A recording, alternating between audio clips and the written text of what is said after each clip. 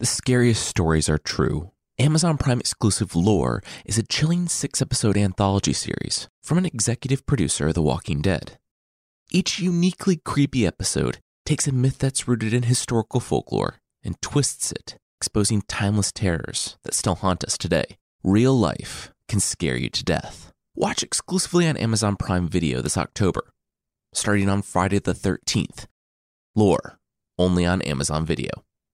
This week, on Myths and Legends, we're finishing up the story of the dwarf with the long beard from Slavic folklore, and you'll see how someone who uses his ratty beard as a third hand might be unpopular with his friends and coworkers, and how a horse's ear canal is the very worst type of coat check. The creature this time is Big Ears, a cat from Scotland with, you guessed it, big ears, and also an army of undead demonic kitties.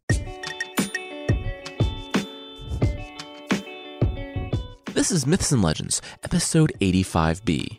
Hold on to your hat.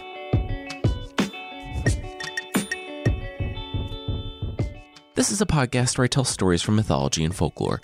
Some are incredibly popular stories you think you know, but with surprising origins. Others are stories you might not have heard, but really should. Previously on Myths and Legends, Prince Dobrotek and Princess Pietnaka, who I've been calling Princess P, were going to be married, until a massive tornado hit the city when they were right outside the church. When Dobrotek regained consciousness, the princess was gone. She had been taken by an evil dwarf, kept in a fancy prison room. The dwarf accidentally dropped his invisibility cap on the way out of the room one time, and the princess used it to escape. The dwarf sealed the castle and the wall, but the princess was still invisible and free from him, running around the courtyard. Meanwhile, Prince Dobrotek received some very bad news. The competition to win the princess's hand was back on, and if he didn't bring her back, he would be killed. He left, got the poem to summon a magical horse from a talking skull, and the horse gave him a suit of armor and renewed purpose. He was going to find his fiancée.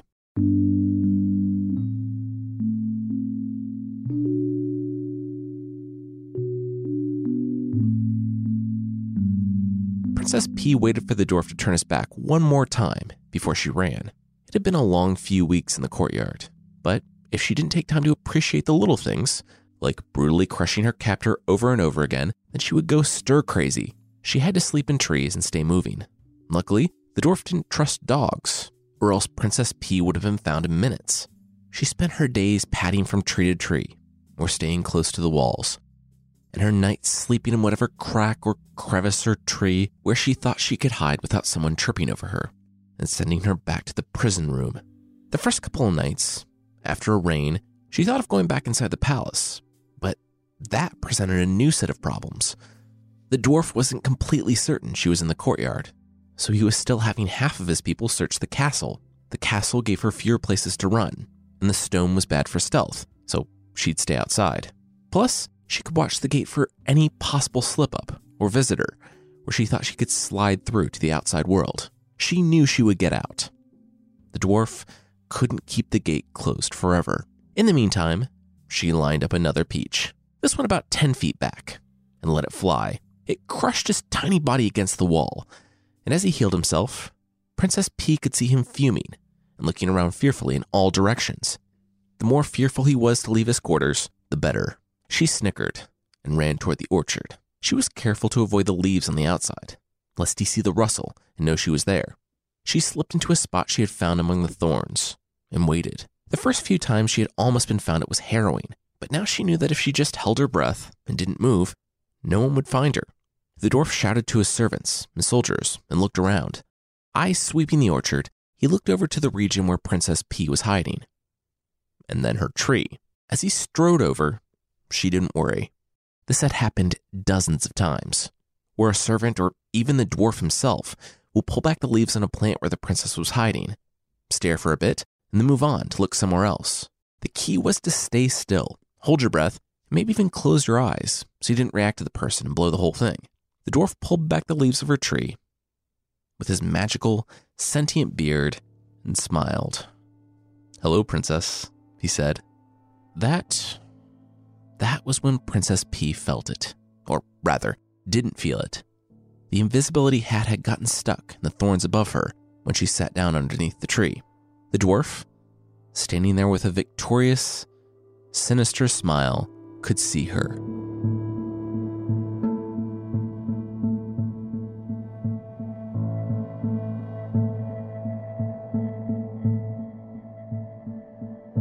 Prince Dobrotek galloped on the golden horse at full speed.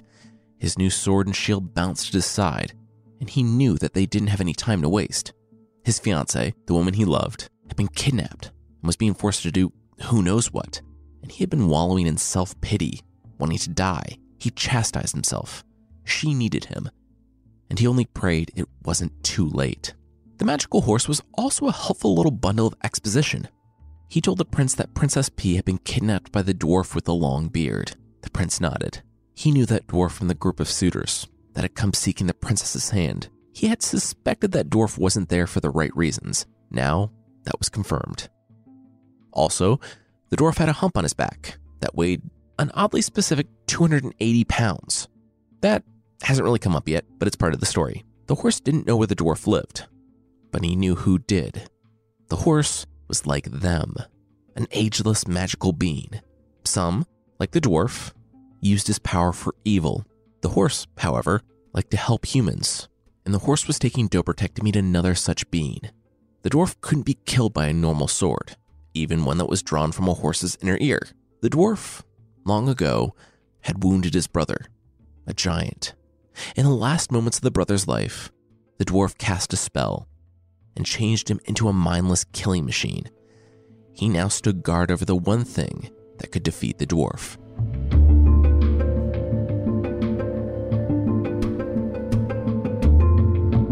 Dobrotek and the horse looked out on the valley. "Wow," Dobrotek said when he saw the valley before the mountain.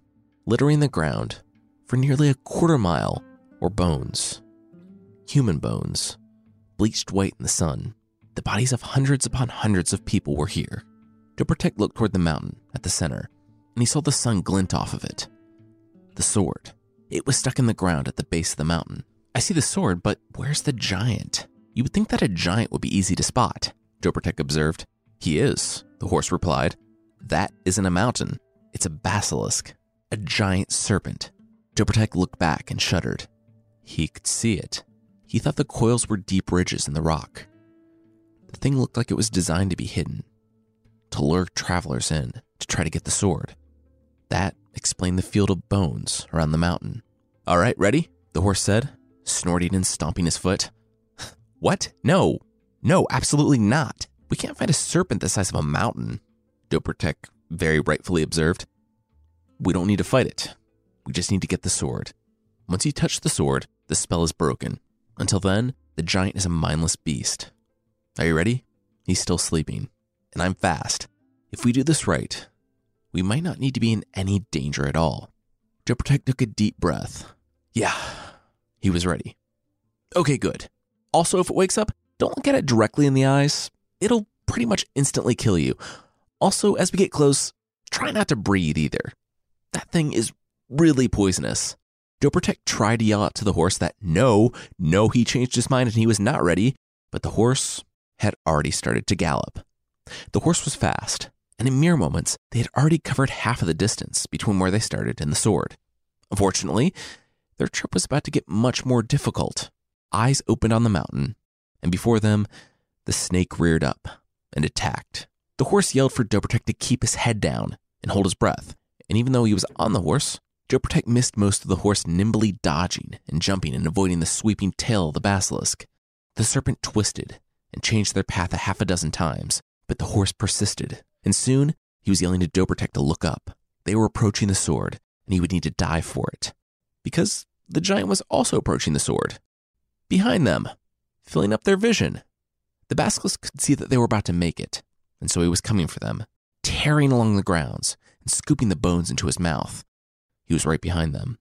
Dobrotek didn't dare to look back, but looped his leg around to ride side saddle. They would have one shot at this, and if Dobrotek didn't get the sword, they would both be added to the bones in the field. The horse slowed enough for Dobrotek to safely dive, and it was perfect. Dobrotek dove and grabbed the handle, turning it and pulling the sword from the ground. The horse skidded to a stop behind him, and Dobrotek rose to his feet and held the sword out in front of him. He didn't know what he was going to do. He saw the seemingly endless rows of teeth and knew that the serpent could eat the horse, the sword, and him, and it wouldn't hurt him any more than one of us eating a particularly pointy tortilla chip. That's why he closed his eyes and winced. But the impact never came. A few seconds of silence after he expected to be hit, he opened his eyes and saw the serpent just sitting there.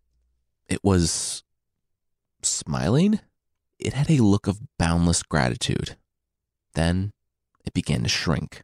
Arms began to emerge from the serpent as it shriveled. Then legs. The face morphed and became human. Soon, the giant was standing before him, as he had been decades and decades ago. Then he collapsed.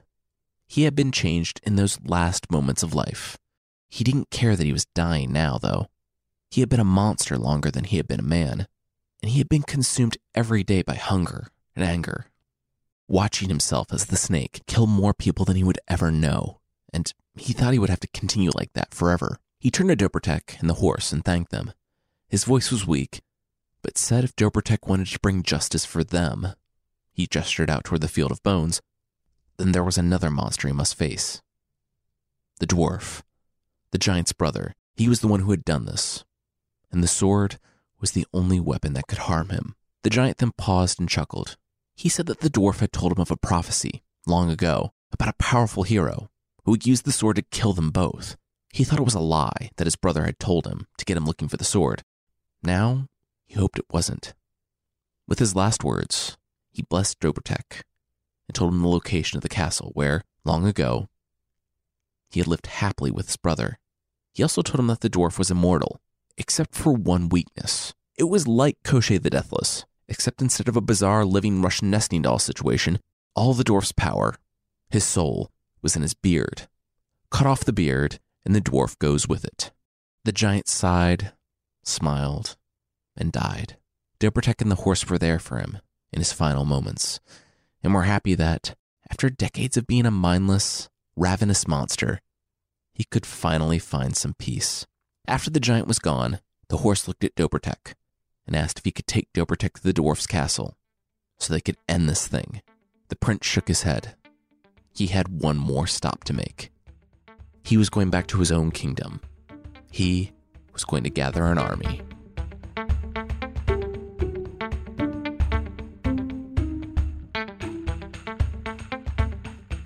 We'll see Dobrtek finally head for the dwarf's castle a few weeks later, but that will be right after this.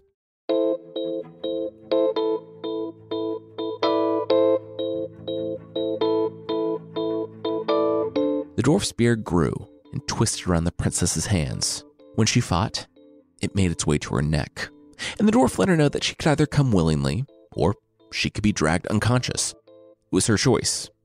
She spat on the beard, and he wrapped it around her neck. Even before he could squeeze, he heard the shouting. He ignored it. His slaves were always upset about one thing or another. The chief complaint was the fact that they were, enslaved.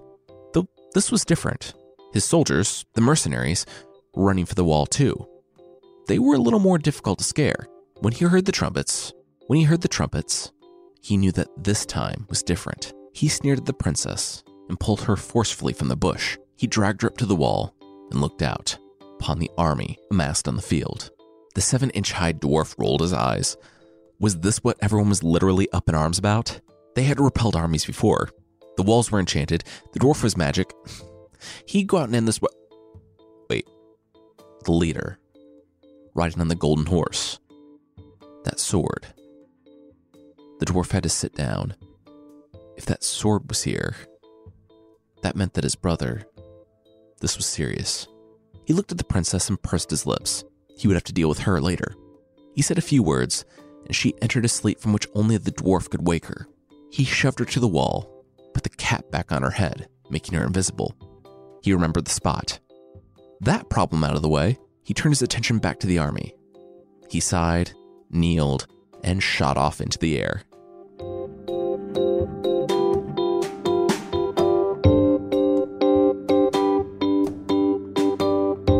The dwarf was fast and small, so small that Dobrtek didn't see him shoot hundreds of meters into the air, pause, and then gather speed, aiming all 280-odd pounds of his magical mass at the prince and the golden horse. As he flew toward the prince to end the young man's life, he took out his own daggers. And after the dwarf killed him and plucked the only sword that could defeat the dwarf from his lifeless hand, he figured he would just keep it in the locked room in the castle. In retrospect, having it guarded by a large, hungry serpent had really been a stereotypical villain oversight, and keeping it in a safety deposit box would probably just be smarter. Prince Dobrotek didn't see the dwarf as he hurtled toward the man on the horse, but the horse did. He could see the dwarf careening toward the prince, and at the last possible moment, the horse took one step backward. Everyone was surprised when the ground in front of the prince exploded. The horse backed up another few feet, because through the dust, the beard emerged. Dobrotek's soldiers were faithful and loyal. That's what cost them their lives. They swarmed the cloud of dust. The dwarf unleashed the full power of his beard as it snaked out in every direction, snapping spears, legs, and necks. For those that it didn't give a quick death, it took the pieces of spears and slashed and stabbed. In minutes, a chunk of the prince's army was dead, and the dust cleared to reveal the dwarf at the center of it all. "Now, go," the horse urged, and let Dobrotek down. The dwarf was stuck in the ground. His 280-pound hump had gotten lodged in the ground, and the prince could see him straining. If he got his hands free, who knows what he could do? The prince knew that this was his one moment, and rushed toward the dwarf. When the dwarf saw the young man running toward him with that sword, he swore, and had to stop using the beard to pull himself up from the ground. Dobrotek winced as he ran atop the bodies of his fallen men. As he did, he saw the beard coming for him. The dwarf was so used to just grabbing swords with his beard that he screamed out when, after trying to grab that sword, he got a haircut instead. The beard kept coming, though, and Dobrotek kept slicing it down and away until, at last, he was standing over the dwarf. The creature was so small, yet so powerful.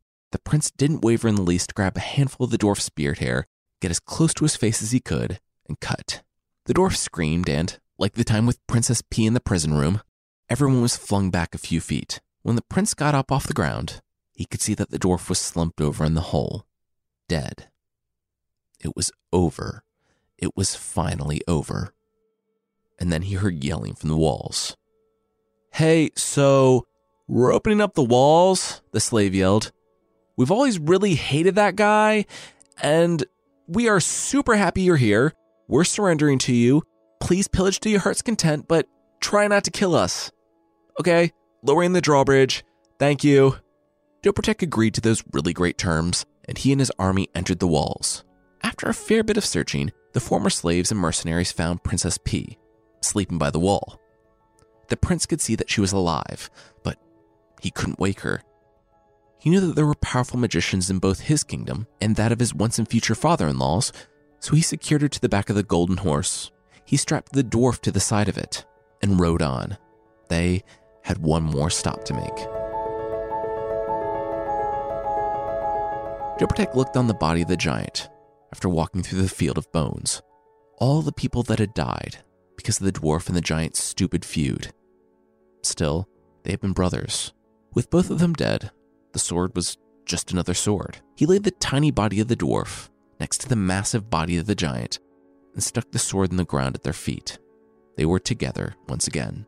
In the few hours back on the golden horse, Dobrotek began to recognize the surroundings. They were on the edges of Princess P's land. They had made it.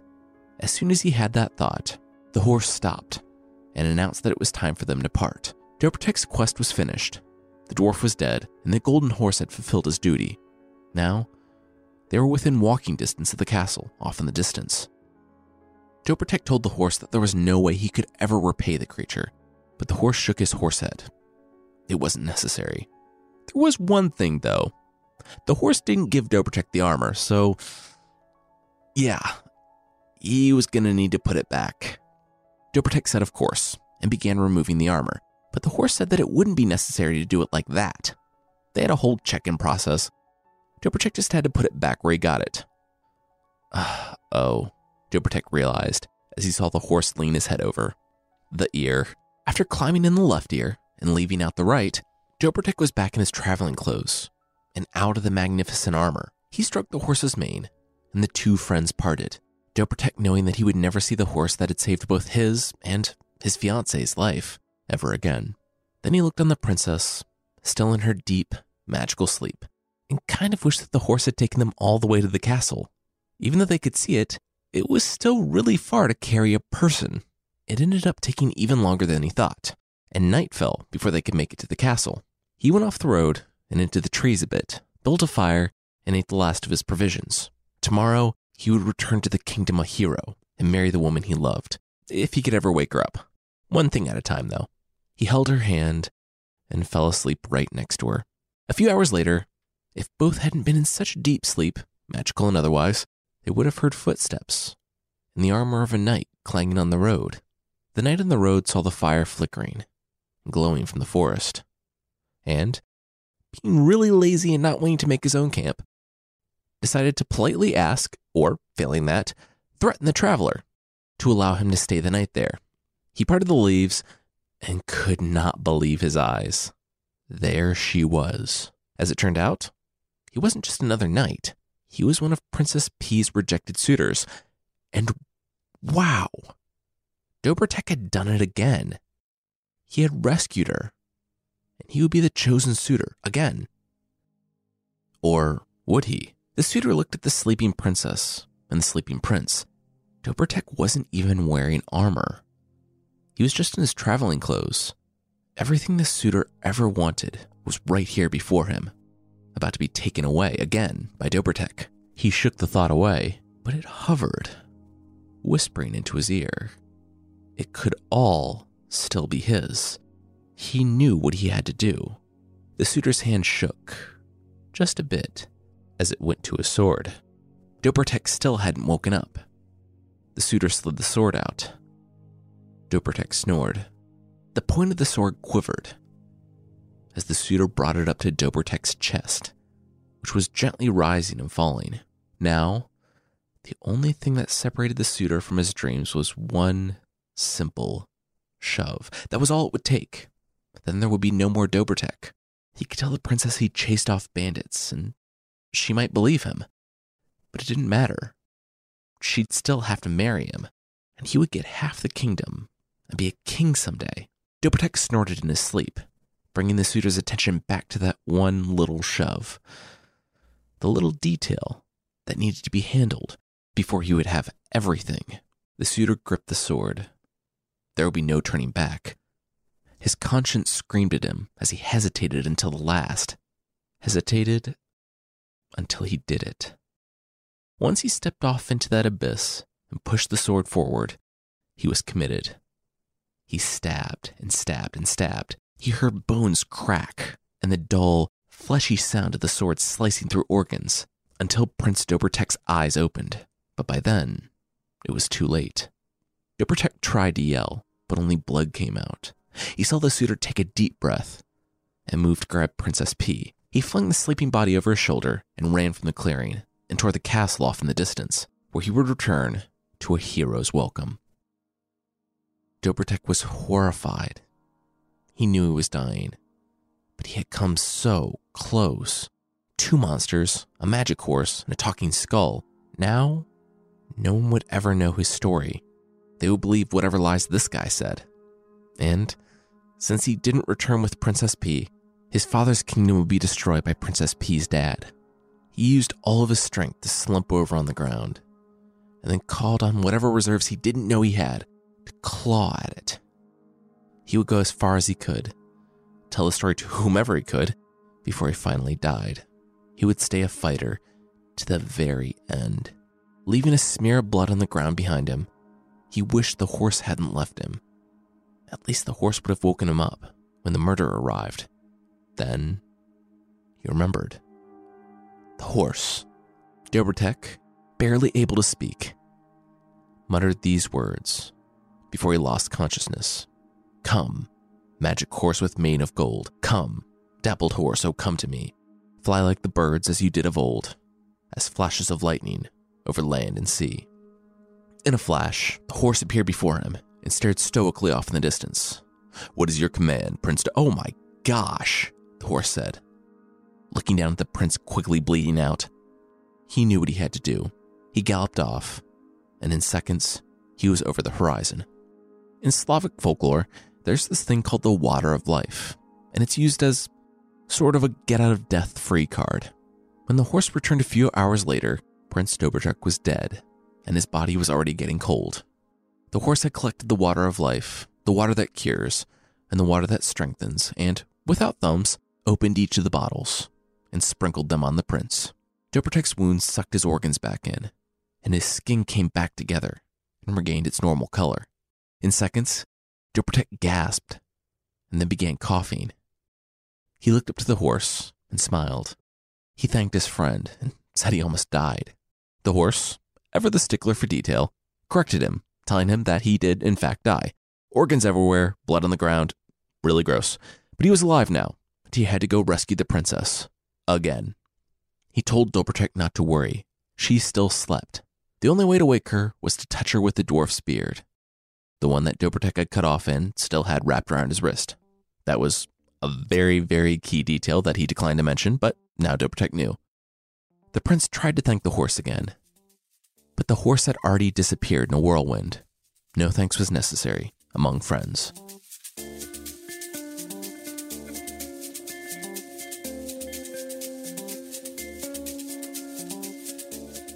Okay, so there was a lot going on in the princess's father's kingdom. The news of the rescue of his daughter the night before had been met with the bad news that she was magically asleep and couldn't wake up. And the even worse news that his kingdom was under siege. On a moderately unrelated note, a foreign army had declared that, given all the prince drama, this would be a fantastic time to invade. And it was. In one night, they were close to breaking the city, until their army started dying. The men at the battering ram arched their backs and coughed up blood. Archers looked down to find their own arrows, ones they thought were safely in their quivers, sticking out of their chests. Whole groups didn't wake up, but were found in blood-soaked cots. The king, confused, tried to rally his men until he, too, was found in his tent, slumped over a table. His throat was cut, and he was pointing to one word, written in his own blood, that simply said, "Leave." Those remaining threw down their weapons and rode or ran from the battlefield as fast as they could. The city, thoroughly confused, cheered as they watched the people that, until mere hours ago, were all but certain to break and ravage their city, retreat in terror. When the field was quiet, one man appeared. He was holding a tiny cap, one that looked like it might fit on a man who wasn't even a foot tall. It was Dobrotek. He had saved them. The people and the king looked on him with awe. The suitor that returned with Princess P also saw it, though he didn't look on it with awe. His face was ashen as he saw Dobrotek stride into the city, his shirt still torn and bloody where the suitor had stabbed him. The suitor told the king that he had to go get something from his carriage. He'd be right back. He wasn't, and he had the good sense to never be seen again in the kingdom. Dobrotek went to the king and the princess and simply touched the beard to the princess's forehead. She woke with a start, and her hands went to her neck. The last thing she remembered was being dragged by the neck out of the dwarf's orchard. So she was very pleasantly surprised to be looking into Dobrotek's eyes. The king looked at both of them. Not only had Dobrotek rescued his daughter, but he had saved the kingdom. The king apologized for the whole threatening to murder him thing and gave the prince half of his kingdom. That night, Prince Dobrotek and Princess Pietnica were finally married at the church, and the weather was perfectly clear.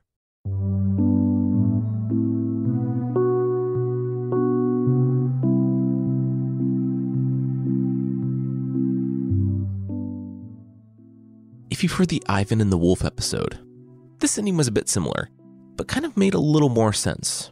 I loved how complex the story was for a fairy tale.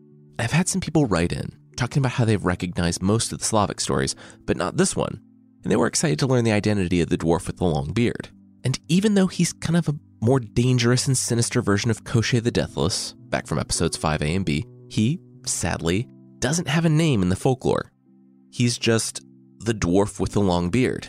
Next week, it's all about Hans, and how a smart guy Hans is not.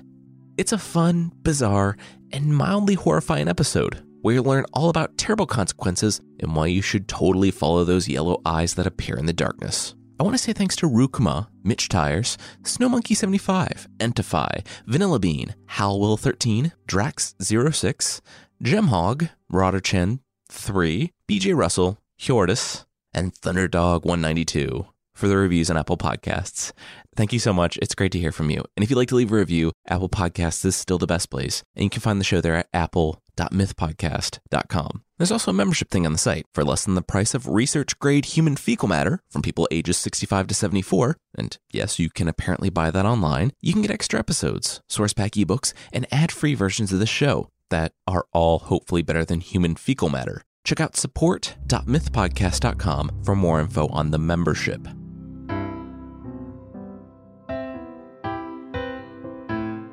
The creature this time is Big Ears from Scotland. You might be a curious person, and that's great, but there are right ways to satiate your curiosity, wrong ways, and then there's Big Ears. Big Ears is a giant demonic cat that will arrive after a ritual that lasts 4 consecutive days.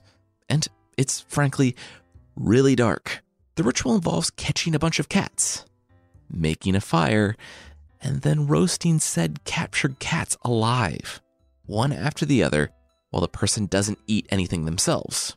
At the end of the 4 days, Big Ears shows up, and he's like a normal cat, except he's giant with yellow glowing eyes, massive claws, and yeah, big ears. Big Ears will appear at the head of an army of smaller cats, all screeching.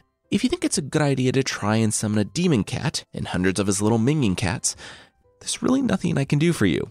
An army of demon cats showing up after someone just roasted another army of regular cats is probably really great for you in your life. Also, it's a literal deal with the devil, which is definitely known for working out with no problems at all. Just what I'm saying is, don't do this. The last time this ritual was recorded was in the 1600s in the Hebrides, which are islands off the western coast of Scotland. This creature is sometimes considered to be a cat Sith, the Scottish king of the cats that we talked about a long time ago. I'm really going to drive the point home that this is not real, so you shouldn't hurt cats. And if you want an answer to your question, there's another way to go about this ritual that costs far fewer animals. You can wrap yourself in the warm, still steaming hide of a freshly killed ox and lay at the bottom of a waterfall for hours. Your eyes dark, your body warm, and your ears assailed by the noise of the waterfall. It's believed that whatever notion finds its way into your mind in such a situation has been communicated by the invisible spirit creatures that live in such places. So, that, or just Google something if you want to know the answer.